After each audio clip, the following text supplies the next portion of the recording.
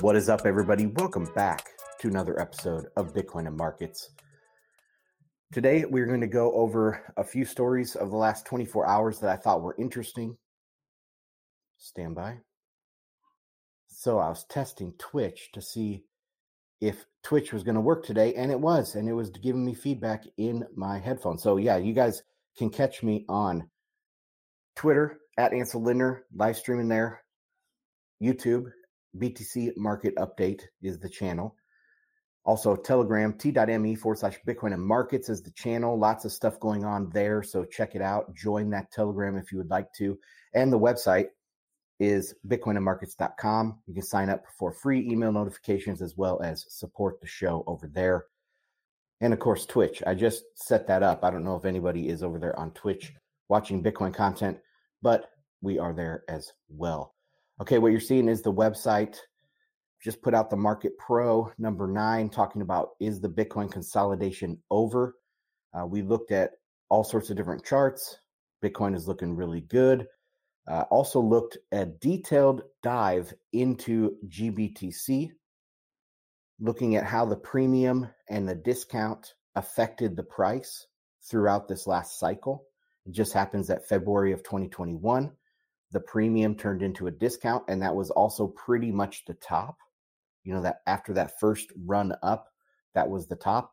Then the bottom in July of 2021 also corresponded with the bottom in the releases of GBTC, you know, the unlock periods or tranches or whatever you want to call them of GBTC shares. That also coincided with the bottom there. And then we had a little bit of a reflation and a sell-off. So I make some speculation about how the industry was leveraged on this GBTC premium trade. Billions and billions of dollars were locked up into GBTC, and you can make this a risk-free trade by then shorting the secondary market. So you short the premium and you long the NAV, and you can lock in that spread and just harvest that spread. I think that led to a lot of infrastructure in the space, leverage plays, leverage companies, BlockFi, Celsius, other things. They were all built around this quote-unquote risk-free trade. It is risk-free. However, the premium can disappear. And once the premium disappears, that doesn't necessarily affect those individual traders. Those trades that happened were paid out. They were locked in. The profit was locked in and stuff. But what it does is that the infrastructure of the entire space, businesses like BlockFi that were based off of giving clients returns based on this risk-free trade, once that goes away, now these businesses can't pay their depositors. Now they have problems, and that leverage starts breaking down in the system. That's why after July of 2021, we saw a little bit of reflation, topped out, and started back down again because these businesses were based on this risk-free trade. Anyway, so I think it's very important to be watching the GBTC news, whether it turns into an ETF. That's very, very important for the space, as well as the discount, whether the discount disappears. So there is this kind of cycle. I'm assuming there's going to be a cycle to GBTC's premium and discount. And if it remains a trust, there's two other concerns, follow-on concerns of GBTC. And that is, it's going to become a huge honeypot for governments. That is kind of an attack vector. You know, they have, I think they still have over 600,000 Bitcoins. And let's say that doubles again once it goes back into premium. You're talking over 1 million Bitcoins as a centralized honeypot for these governments. So anyway, that's an important attack surface to watch. And I've lost my train of thought what the next concern was. Just even if it goes into discount or premium, how that affects the infrastructure of the space, whether we build back again towards leverage, which I think is possible, but much less likely. It'll probably be much less irrational exuberance than the first time around. So anyway, I detail that out in the Market Pro. If you guys want to sign up for that, you can use bitcoinandmarkets.com/pro50 to get your first month 50% off. Okay, that's enough on the website. Let's take a quick look at the chart. And you can see we're green on the day, up 3.5%. Stocks are also up. Let's take a quick look at the stock market. Huge day for the stock market. Gapped higher and still pushing higher. And this is amazing. I mean, I saw a headline on Zero Hedge. How come the stocks don't seem to be falling? Like, come on, people. If, there is a saying that markets can remain irrational longer than you can remain solvent, but markets also know more than you do. So which one are you going to go? Are you going to go to zero? Your balance, your solvency goes to zero before you reevaluate your assumptions, or are you going to reevaluate your assumptions? So anyways, this is exactly what I've been expecting. Oil is recovering slightly, and we'll take a look at the dollar. It is also green on the day. So this relationship between green on the stock market, green on Bitcoin, and green on the dollar is very interesting. And I don't think anybody other than myself has a working thesis to explain this, why we can see a day where we're green on all three of those things. But anyway, so that is the charts. Let's get into this first tweet thread. So let me just tell you what I'm going to go over today.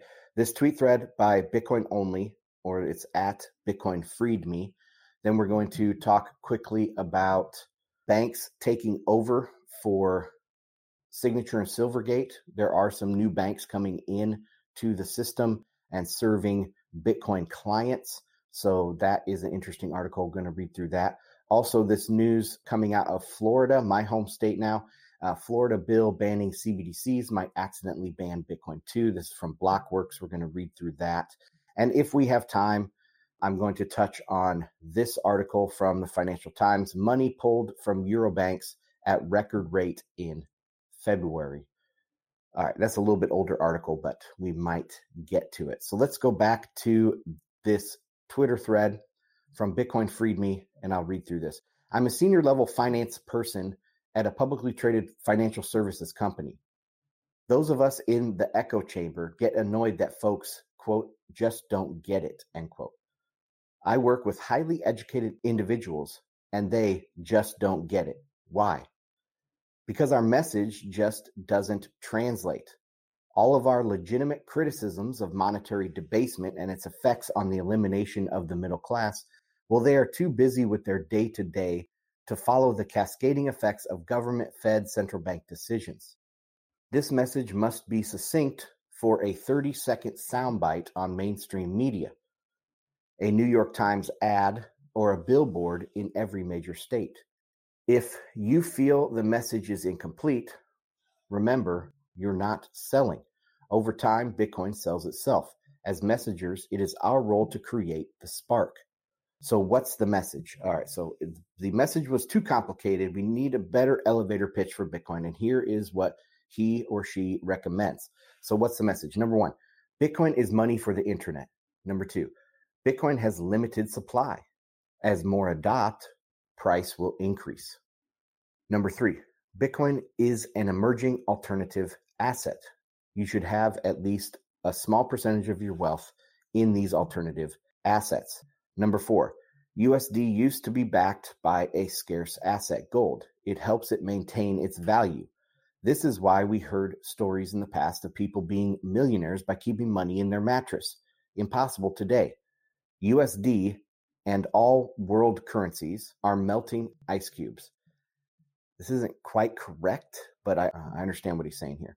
Number five, I am sure you have heard lots of scary stuff about quote unquote crypto. There is a difference between crypto and Bitcoin, but we need not get into that. Just remember, the car was shat on by horse buggy manufacturers.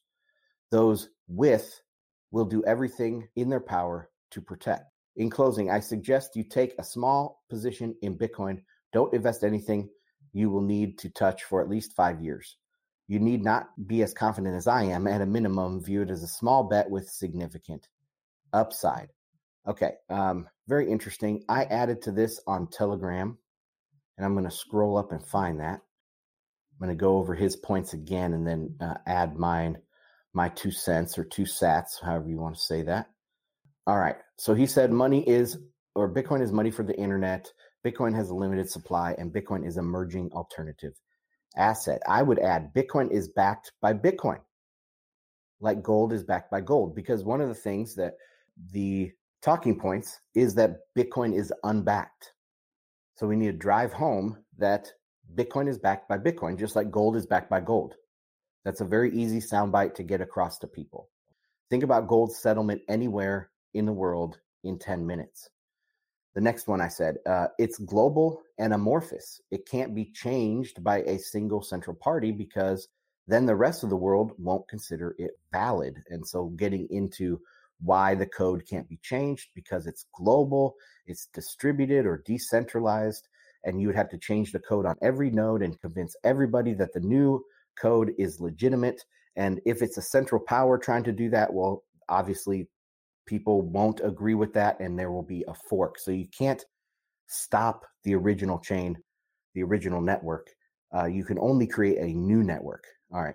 The next one I have here, this actually would be like number 7 or something for his list.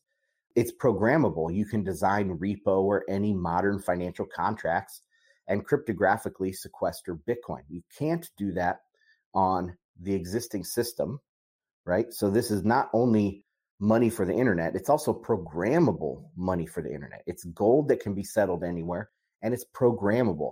People don't quite understand when you say that it's programmable money. So it's best to say an example.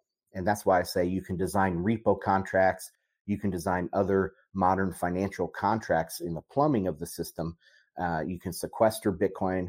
You can do all sorts of things in that nature. These are smart contracts just based off very simple multi-sig, time lock, that type of stuff that Bitcoin can be used for, that you can't have anything like that in the traditional financial system. Okay, the next one, I say buying some Bitcoin doesn't mean you have to only ever use Bitcoin or that you can think it's going to win immediately. These things take time. One of the worst outcomes that I had in evangelizing Bitcoin, which is one reason why I don't now ever say really evangelize Bitcoin. This is just, these tips are, the 30-second elevator pitch. If you are going to be talking about them, here's some ideas. But people buy Bitcoin because they think it's going up, and then they obviously buy at the top and sell at the bottom. They sell on the first dip. And in the last cycle, I had it was an acquaintance of mine, and they lost a lot of money because they had weak hands and they sold on the first dip. So very important to tell them, this takes time. You don't even have to think about it. Bitcoin Freed Me guy, he did say, hey, think of it as a 5-year time horizon. And I think that is the right way to go. 5, even 10 years. Think about it as a college savings account type time frame. You're going to put this in there and not touch it for 10, 15 years. That's how you should think of your Bitcoin investment. And just because you do invest in Bitcoin doesn't mean you have to think in Bitcoin. You don't have to use Bitcoin.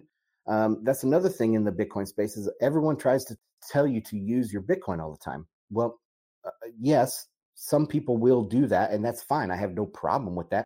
Everybody is uniquely following their own individual incentives. But just because you buy Bitcoin doesn't mean you have to spend it. Other people will spend it. Other people will build the ecosystem out because they are following their incentives. So, and then I added one more. I said, Bitcoin is like a new element, better than gold. It is a fact of nature now that it exists, and you can't wish it away or wish that others won't want it or wish that others won't beat you to it. Right. So that's a big thing too, is to kick them in the butt. In a sales pitch, which this isn't really a sales pitch, okay? This is just trying to explain Bitcoin. But, you always want to say, oh, it's for a limited time. That gets people there, right? That gets people to buy now instead of waiting. And so if you tell them, like, yeah, this is a fact of nature now, and wishing it away won't help, wishing that, other people won't want it won't help, they're just going to beat you to it. That usually convinces people, I think. So anyway, very interesting thread here by Bitcoin Only. Let's get on to the next story. This one is out of the Wall Street Journal. I have it archived here. That's what I shared on Telegram. And guys listening to this on the podcast version, when I put these out as a podcast audio only, I do link to all of these things on my website, bitcoinmarkets.com. So you can find that there in short order, or you can just join the Telegram and you'll see all the links that I post every single day. Okay, the headline: banks set up to serve crypto firms after signature Silvergate blow up. Some banks are rolling out the welcome mat for cryptocurrency firms that found themselves in need of banking services after the downfall of two big crypto-friendly lenders, Signature Bank and Silvergate Capital. As crypto companies have scrambled to establish new banking relationships, industry executives say they have received a positive reception from regional banks such as Customers Bancorp, based in West Reading, Pennsylvania, and Fifth Third Bancorp, based in Cincinnati. Other crypto firms are moving deposits to smaller upstart banks that tout themselves as digital pioneers, such as New Jersey-based Cross River Bank. Still, others are considering taking their banking business offshore. Meanwhile, with the biggest banks such as JP Morgan Chase and the bank New York Mellon still do business with crypto clients, though they are selective about their client list and what banking services they provide. So just to stop here real quick, this was a huge blow to the scam side of the house.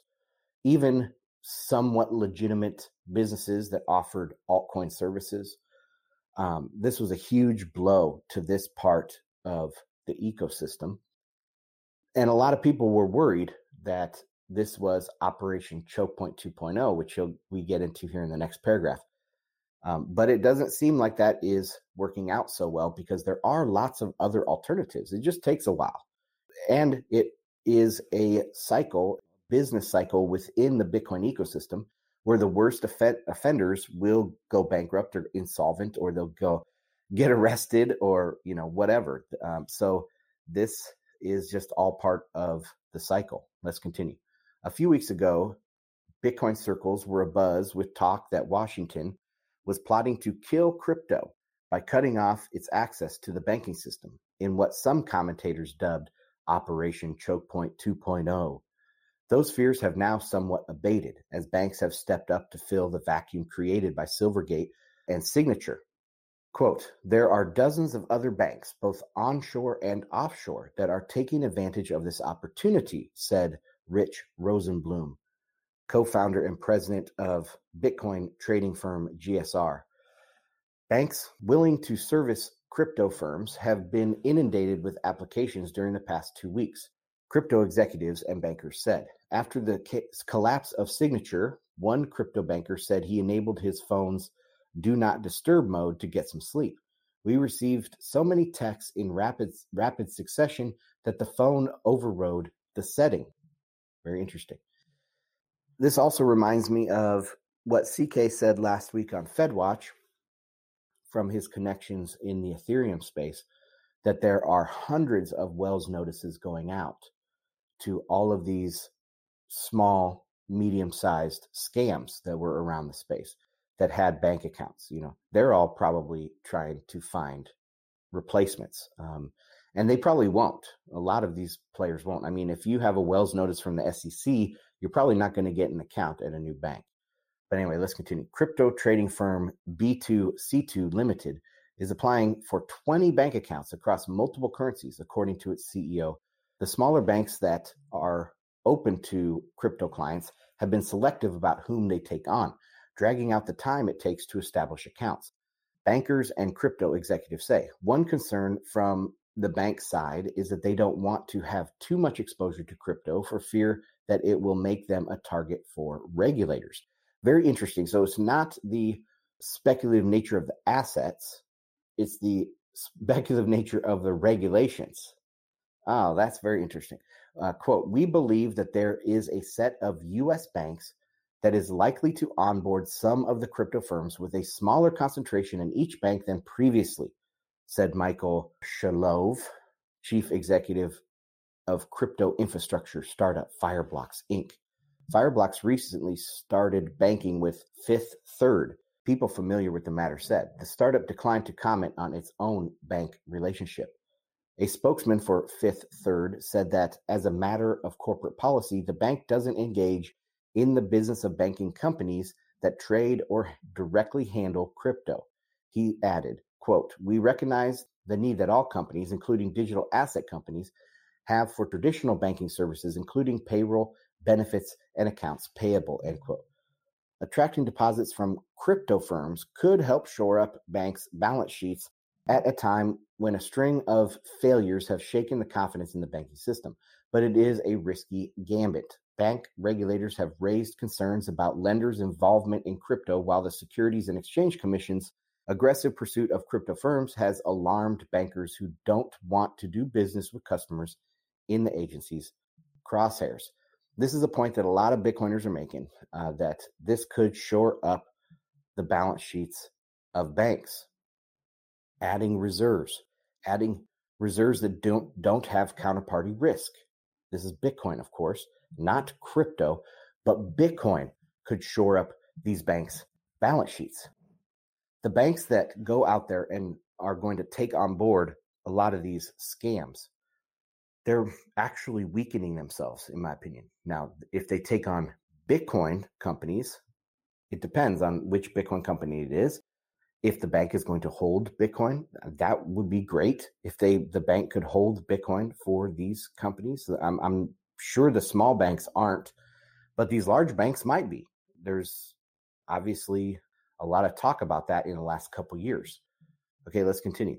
Silvergate and Signature were attractive for crypto trading firms because they ran payment networks that let clients move dollars between each other on a 24/7 basis, making it possible to settle crypto for dollar trades outside normal banking hours. The loss of Silvergate's SEN network and the threat of losing Signature's Signet network threw a wrench in the plumbing of crypto markets. Now crypto firms have been looking to move to regional banks that offer or are developing similar networks, such as Customers and Phoenix-based Western Alliance Bancorp. People familiar with the matter said, quote, losing SEN and Signet is operationally disruptive, but there are a number of regionals that are also building out these networks and services, said Rob Rutherford, Vice President of Operations at Falcon X, a digital asset prime brokerage catering to institutions. This is also interesting because these large players, high net worth individuals, large institutions that are wanting to get in to Bitcoin, they will be served. And these boutique companies like this Falcon X sounds like, it's a prime brokerage catering to institutions. They'll probably get banked a lot easier than people that are serving the small guy, the guy with 4 monkey face NFTs, right? Those customers, the companies with those customers, they're not going to get banked as easily as these big companies that serve big customers like Falcon X. That's just another interesting wrinkle to think about.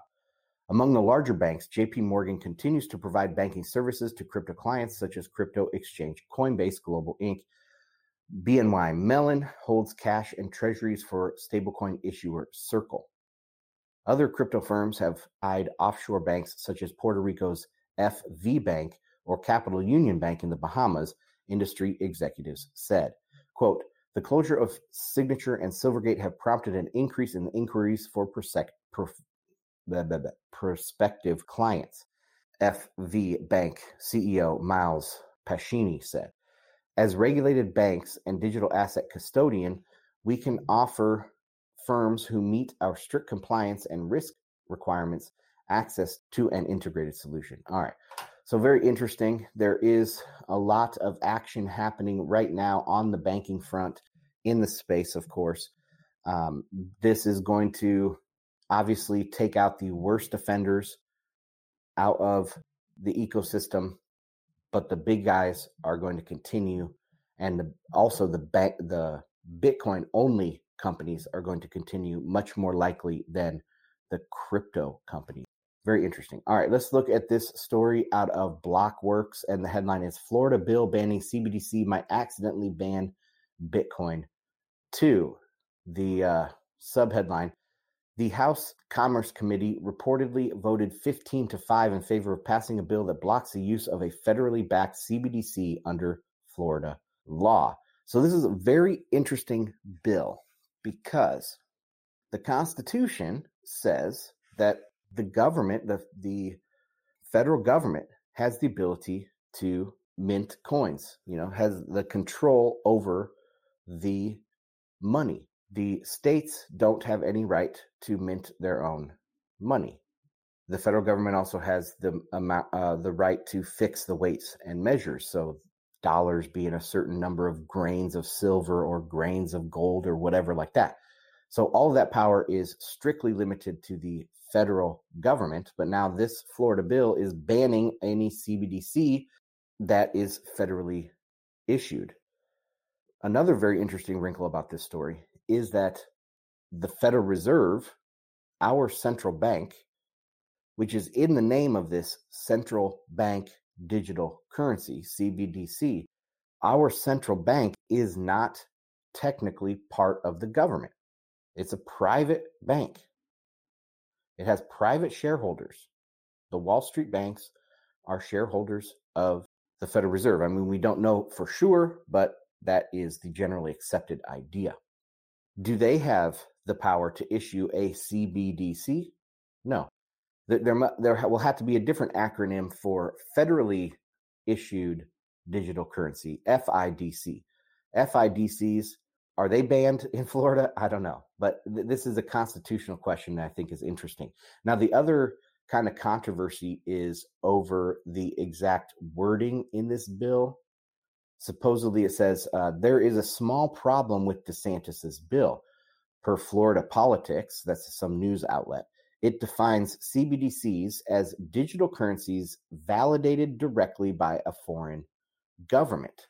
So is Bitcoin validated by El Salvador? Because if El Salvador is running a node, which I'm sure they are, if they're running a node, then they are validating transactions. But Bitcoin itself is not validated by any particular foreign government. It's global. So there is confusion about that. I can see how there could be confusion around the language used. Now, makes me think of the word validated and how that's used in the New York mining moratorium. They said that proof of work validates transactions.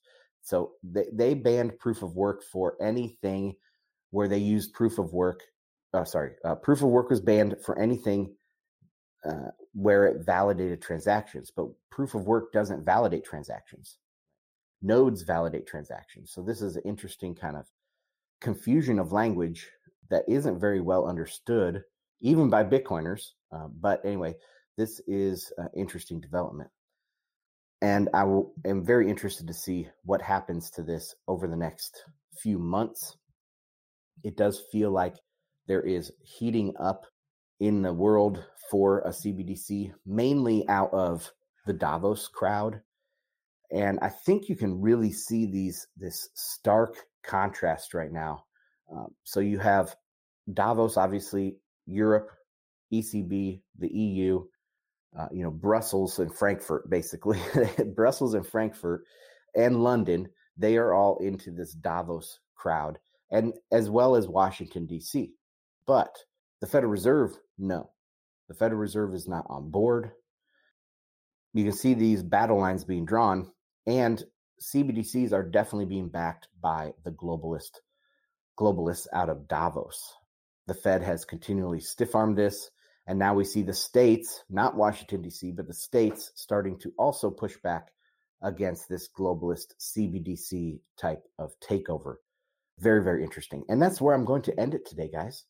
What I'm going to do now is I'm going to keep the mic open over on Telegram for a little bit. So if you guys are watching live streaming on YouTube, Twitch, Twitter, You got to join the Telegram to have an open mic here at the end of a lot of these different episodes. But anyway, thanks for joining me, guys. Hope you have a great rest of your day, and I'll see you on the next one. Bye.